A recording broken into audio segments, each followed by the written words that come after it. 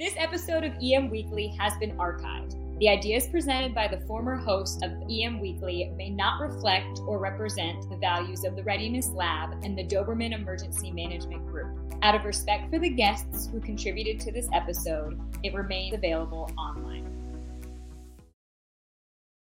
EM Weekly starting right now, bringing emergency managers from around the world together to learn, share and collaborate.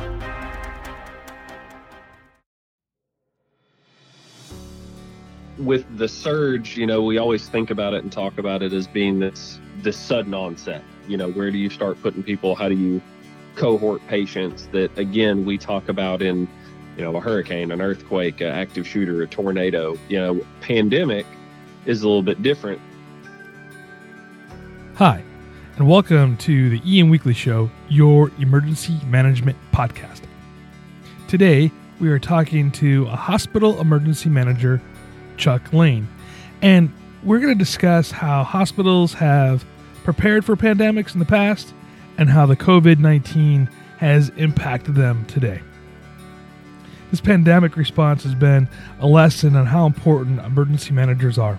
FEMA is stretched thin, as are all states and territories, and each jurisdiction is having their own issue with filling up their EOC with qualified emergency management staff. We've discussed in the past what a nationwide emergency management deployment would look like. We are living this, folks. This is what it looks like. Today, I am calling for the increased budget for emergency management across the board in every state and every jurisdiction. We need more training. We need more people. We need more qualified emergency managers, not just a collateral duty. This crisis has shown us the importance of having qualified emergency managers at the ready. Team Rubicon deserves a big Bravo Zulu from everybody. The gray shirts of Team Rubicon, and with the leadership of Jake Wood, have stepped up in helping all kinds of roles.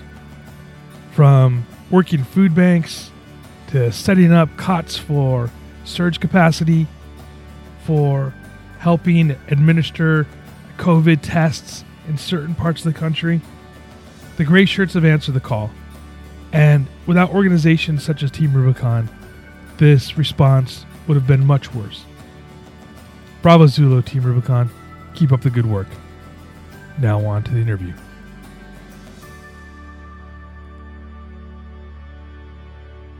Chuck, welcome back to EM Weekly.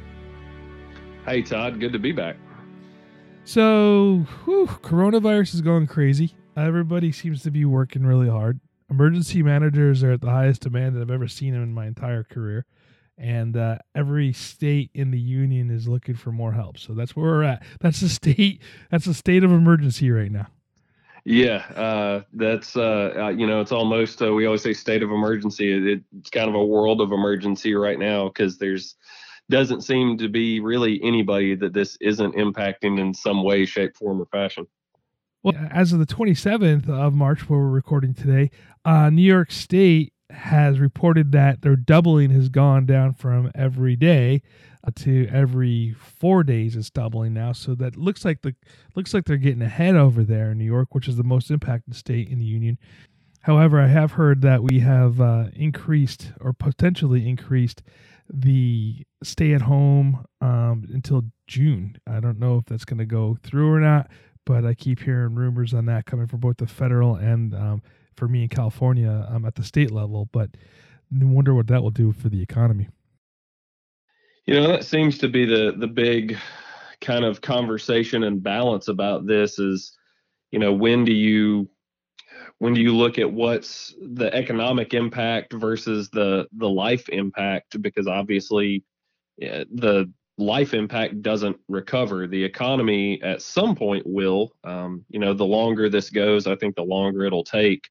But that seems to be the big argument right now between, I think, a lot of the federal government and even local businesses. Obviously, the federal government, the president, everything gets all the press around, the statements that the president had made the other day about wanting to be open by Easter. And, there's obviously a lot of disagreement with that from public health and emergency management and others. But, in the local news here, we've got plenty of business owners that are taking to social media and even the news and saying, why don't we just open back up and let this thing take its toll and see what happens. There's still that camp that says, oh, we didn't do this for SARS. We didn't do this for H1N1. So why are we doing it now? Yeah. Well, that's a whole different story. And that's not why we got you on the show here today. But I know the conversation with you and I is always kind of fun.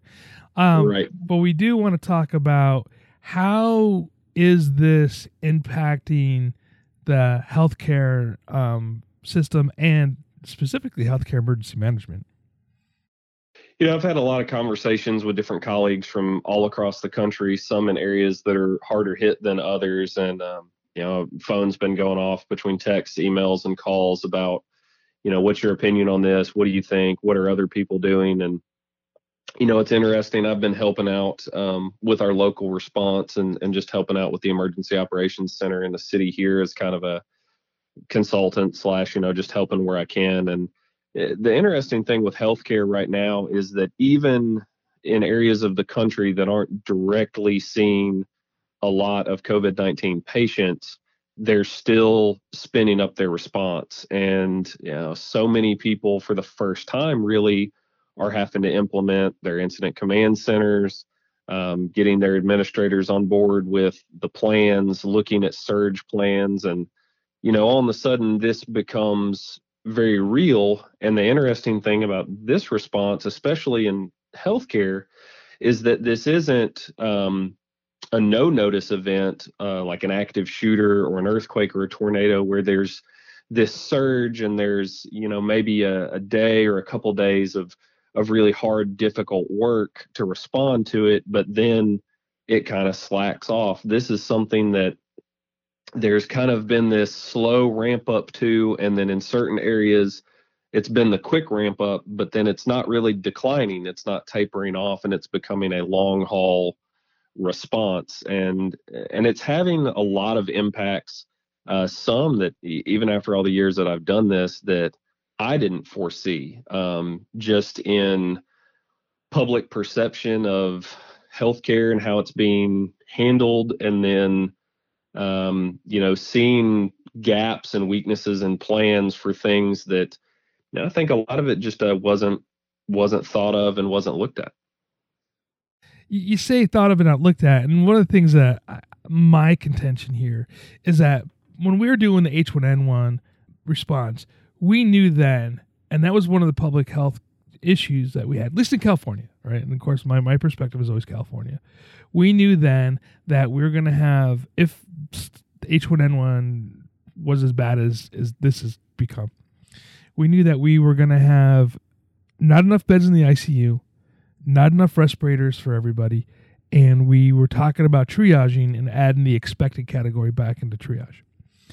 And that being said, we also had an understanding that EMS was going to be taxed, that we were going to have to bring in additional emergency medical staff. And then, this is happening right now. We're starting to see responders getting COVID. We knew that was going to occur. As far as the PPE goes, I don't know. I mean, we had the strategic stockpile that had it in there, but some of that is expired because the elastic bands are breaking. So we have those issues that are done. I mean, we knew the capability, or the possibility, I should say, of a pandemic, regardless of what it was, right? I mean, let's just be truthful. We weren't thinking it was going to be a novel COVID virus, which is basically a common cold. We're looking more for the, influenza, right? We had an inkling that happened, but let me go back a second here. We also, in this time since the H1N1, we in California, and I know it's a nationwide issue too, we've had hospitals closing. So now our capabilities and the capacity for surge has gone even down further since that this kicked off. There's a lot to do. And one of the reasons why in California a lot of the hospitals closed is because the infrastructure, the buildings themselves, were older and they wouldn't make they couldn't be earthquake proof. So the operators of the hospital just made it a business decision and to close it instead of rebuilding the hospital somewhere else. So there's a lot of factors into it. Now we're here with this issue. We're bringing in the U.S. Navy ships, hospital ships, both Los Angeles and New York City, that has about 1,000 extra beds. New York City has a plan, or New York State, I should say, has a plan of taking schools, some of the colleges, some hotels, and turning them into makeshift hospitals, basically field hospitals. There's a lot of that going on for the surge capacity, but we knew this was going to happen. That's why we have the DMATs. This is why, that's the only reason why we have the DMATs, but that's why we have DMATs. That's why we have the ability to bring medical providers in from all over the country. But here we go again.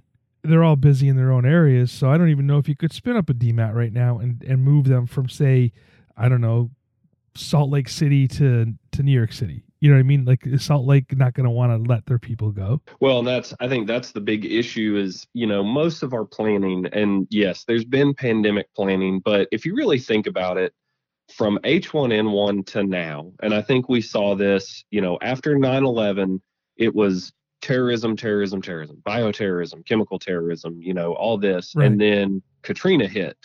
And it was all hazards. Then H1N1, and so it was a pandemic. And then Ebola, and it was a pandemic, Ebola, PPE. There's always this, even though there's existing plans and there's infrastructure, until something hits that really spins up the mind, so to speak, and spins up the response, it's hard to see where the gaps are truly. I'm a firm believer that exercises help and you see them, but it doesn't really expose all the things. And what, my comment earlier, we talk about things that we didn't plan for. And, maybe this is just me, but I've never been part of a planning team or during an exercise for a pandemic where anybody stood up and said, but what if the private sector, the general public, buys up all the spare PPE? This was something that I never thought about. Yeah, me either, to be honest. When you talk about, and not to get on, like I say, not to get on the, the media's responsible train, I'm not going down that road, but, when this happened and people begin to get fearful, this is now global. So we have to look at supply chain. Where do our supplies come from? A lot of them come from overseas. And so this is something that I fear that we've locked into a community-based thing. We've got into that, locally executed mindset. And while correct, I truly believe that we have failed overall to really think about some of the larger contingencies in that, PPE is, now a dwindling supply. And part of that, I think, can be blamed on just-in-time inventories that we tend to run in healthcare.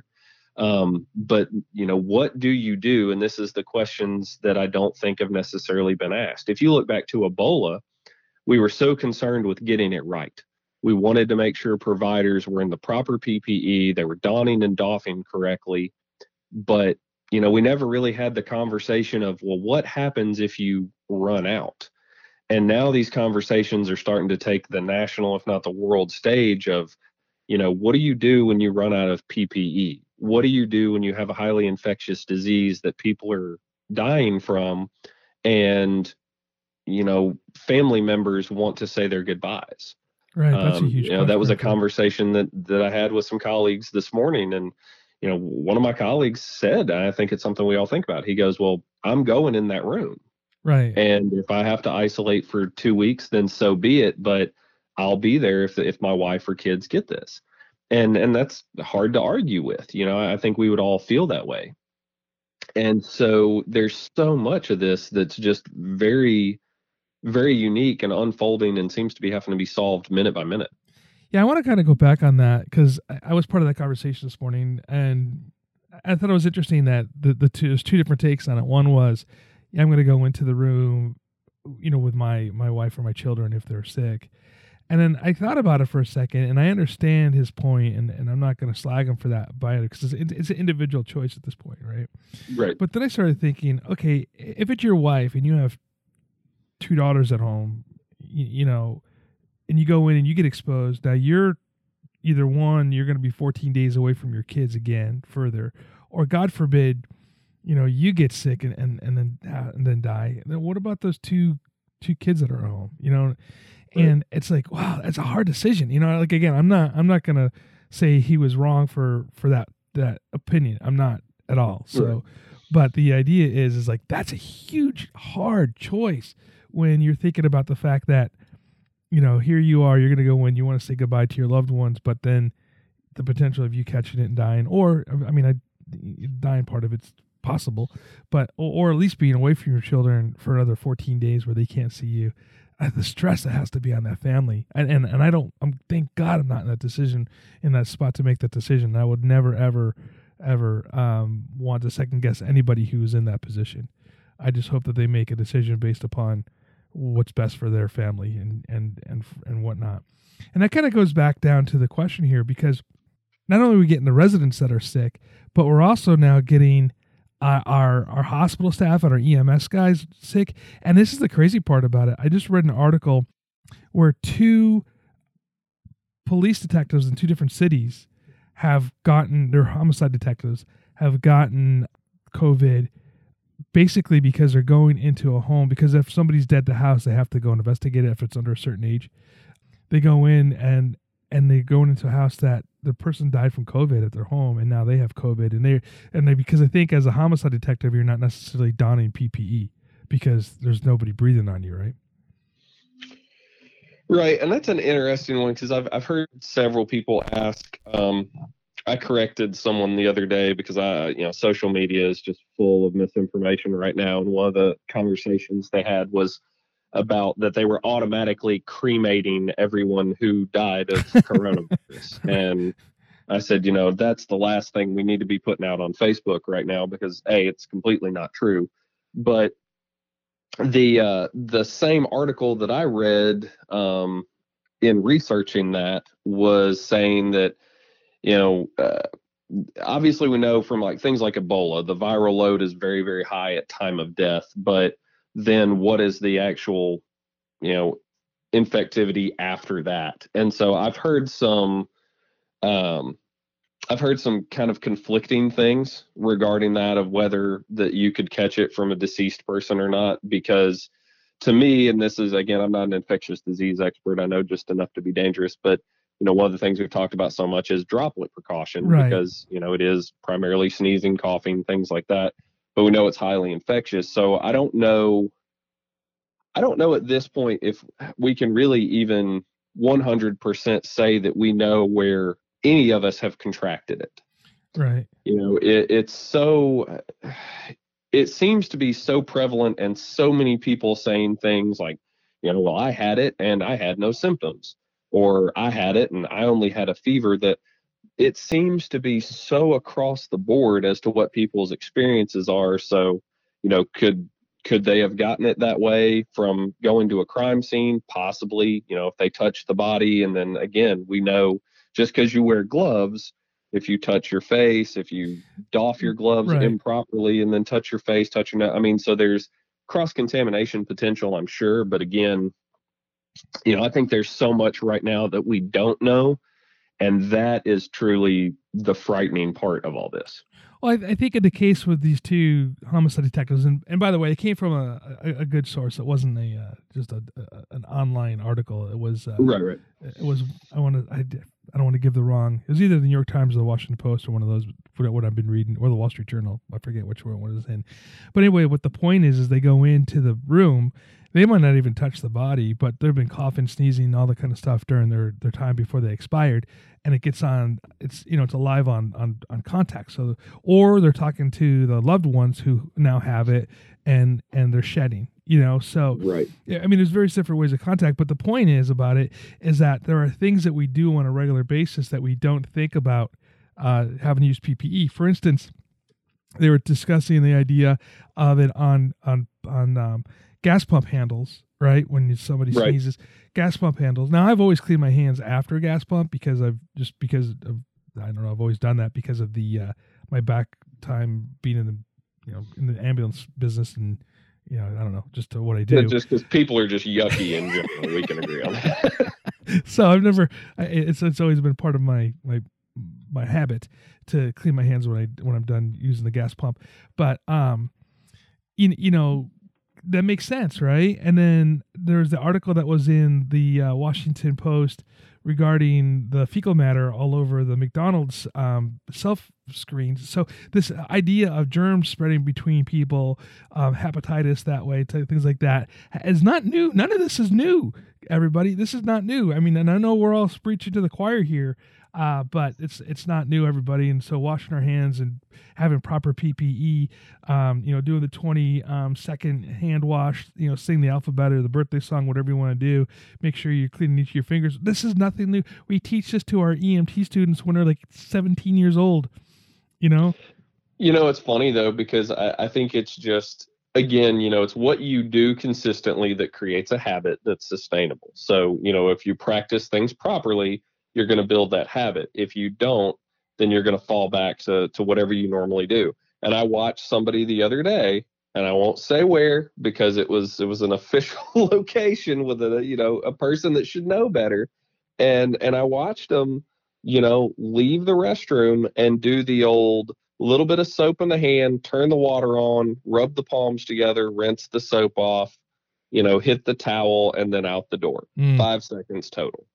And this was an older gentleman, and it's probably the way he's been doing it for years and years. And are you going to really change that habit now? Mm-hmm. Maybe not. And I think that's the problem that we're seeing with sustained spread is, some people just, whether they can't or won't change their habits. I think it's mostly won't, because I don't see why anybody should have, the busiest people I know don't have so pressing of a schedule they can't wash their hands for 20 seconds. Right. But I think a lot of people are just, they don't think about this stuff. As we've talked about before, they don't live in our world, so to speak, with the risk management side of this. And so many of them think, this works and this is fine and this is how I've always done it. So, again, I think the threat level to you personally is also how you respond to it. So if you don't think that coronavirus is that serious of a thing, you're probably not going to change your behaviors. And, then again, from what we've seen so far, that could either be a very serious mistake or it may be something that impacts somebody else because of you that you're never aware of. Hey, Chuck, let's take a quick break. When we come back, I want to talk about surge capacity. Thank you, Todd. First of all, congratulations on being voted in the top 10 podcasts for public health. That is awesome. Since this pandemic, we've been inundated with cities and businesses having difficulties with communication while their teams are working remotely. Problems with call qualities, call failing, so many issues. So with that in mind, what we wanted to do is offer EM Weekly listeners free and immediate software deployment for 30 days during the pandemic with the potential to extend it further if needed in order to help with reliable communication, coordination of operations, keeping track of people's health status, and providing direction to help keep their teams safe and healthy. We even deployed TMed, that's Titan's version of telemedicine, ahead of schedule to help with non-critical medical offices to help them stay operational, and hospitals keeping non-critical patients at home so they can save on supplies and resources. Just go to titanhst.com, click book a demo, and let us know that you heard about us on EM Weekly to get that free deployment. Welcome back from that quick break, and thank you so much for listening to our sponsor, because without them, we can't bring you the quality content that we do. Now, Chuck, before I jumped onto that break, and I just want to talk a little bit about surge capacity. So we kind of talked about it. We hinted around about it a little bit ago, but we didn't really talk about what the issues are because, again, we don't have additional medical staff to bring in. And I read an article in the in MSNBC, I think it was, regarding the idea of pressing into service former Navy corpsmen, which I'm one of those, or also allowing retired doctors and nurses, which kind of weird because they're on the older scale of it, to come back into service, which I guess they could take care of people that have been corona-free for other things. What do we do for surge capacity when we don't have surge?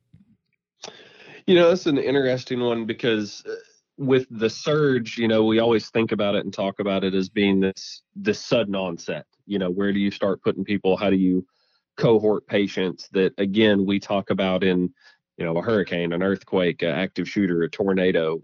Pandemic is a little bit different because you have to look at, who's affected and who's not affected. So isolation, and you can't cohort somebody that, comes in from a car wreck with a broken leg with a coronavirus patient. So the surge capacity piece for this has been very interesting. I've talked to a lot of people about, identifying appropriate alternate care sites. And that's one of the things that I've seen a lot of people are lacking in their plans is, where do hospitals expand to? How do we change existing infrastructure to support this? So, one thing that I know my company has been helping out with a lot lately is converting different spaces into isolation wards, converting rooms to negative pressure, things of that nature.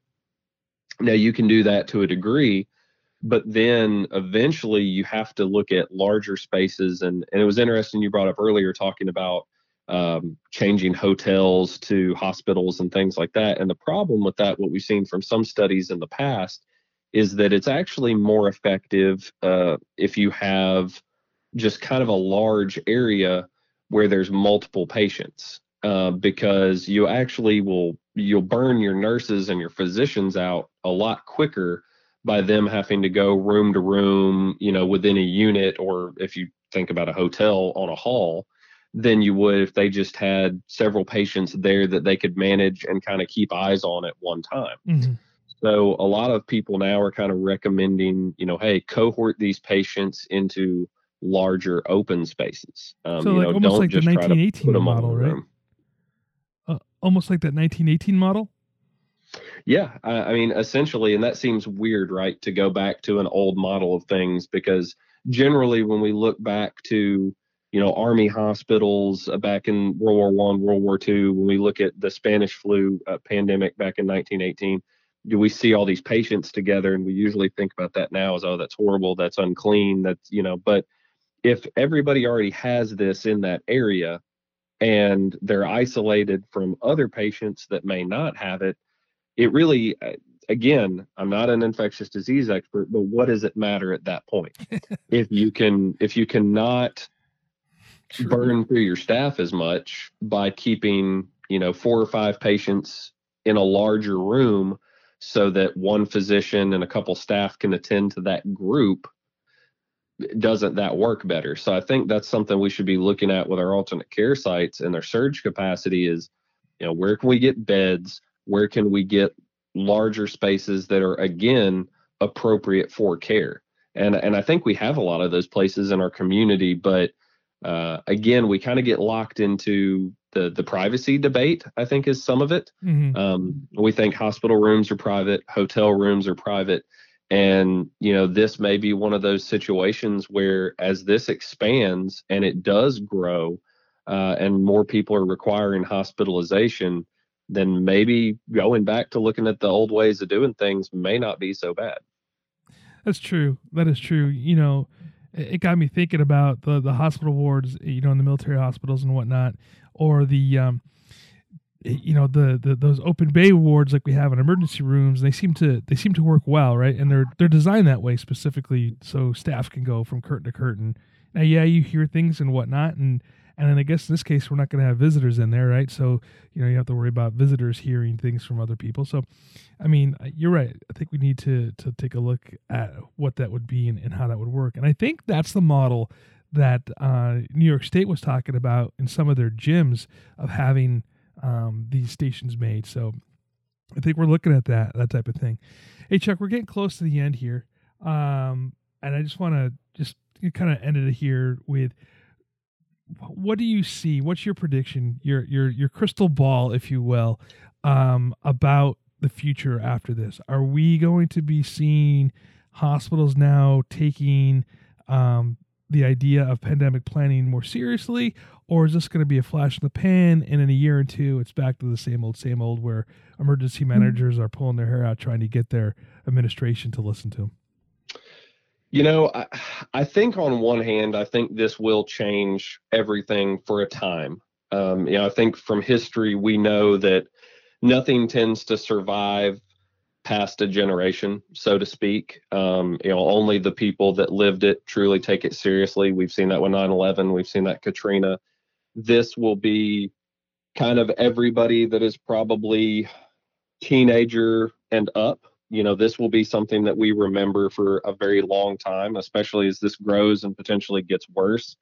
This may be, the defining event of, the next several decades. I certainly hope that all hospital administrators, emergency managers, politicians, city leaders, you name it, will change their attitudes after this. But I honestly, and not to sound pessimistic, but I think honestly, Todd, it will depend on the outcome overall. If the feeling is that what we've done by throwing most of our plans out the window and just responding to things off the cuff works out, then I think they'll go with that, and it'll be like the end of most exercises where there's a lot of patting on the back and saying, hey, good job, everyone, and we made it through. But I do think there will be some people who look at this and say, we do need to add an emergency manager to our roster. I think especially the hospitals that we've long talked about that just sort of add emergency management as a tack on to a position. I imagine that they are probably struggling quite a bit right now with plans and procedures. And, this isn't a Joint Commission survey. This is real world and people's lives are at stake. And so I don't know, my crystal ball says, maybe it's my 8 ball, I'm hopeful, I guess, for the outcome to be better, for this to be over soon, and for people to take this seriously and, understand that it is, again, all it takes is that one bad day or that one bad event to really, lose lives, lose staff, and lose confidence from the community from a healthcare standpoint. We're supposed to be there for our communities and take care of them. So I do hope they take it seriously now if they're not, and I hope that it does change attitudes for the future. All right, Chuck, it's always a pleasure talking to you. Likewise, Todd. Thank you.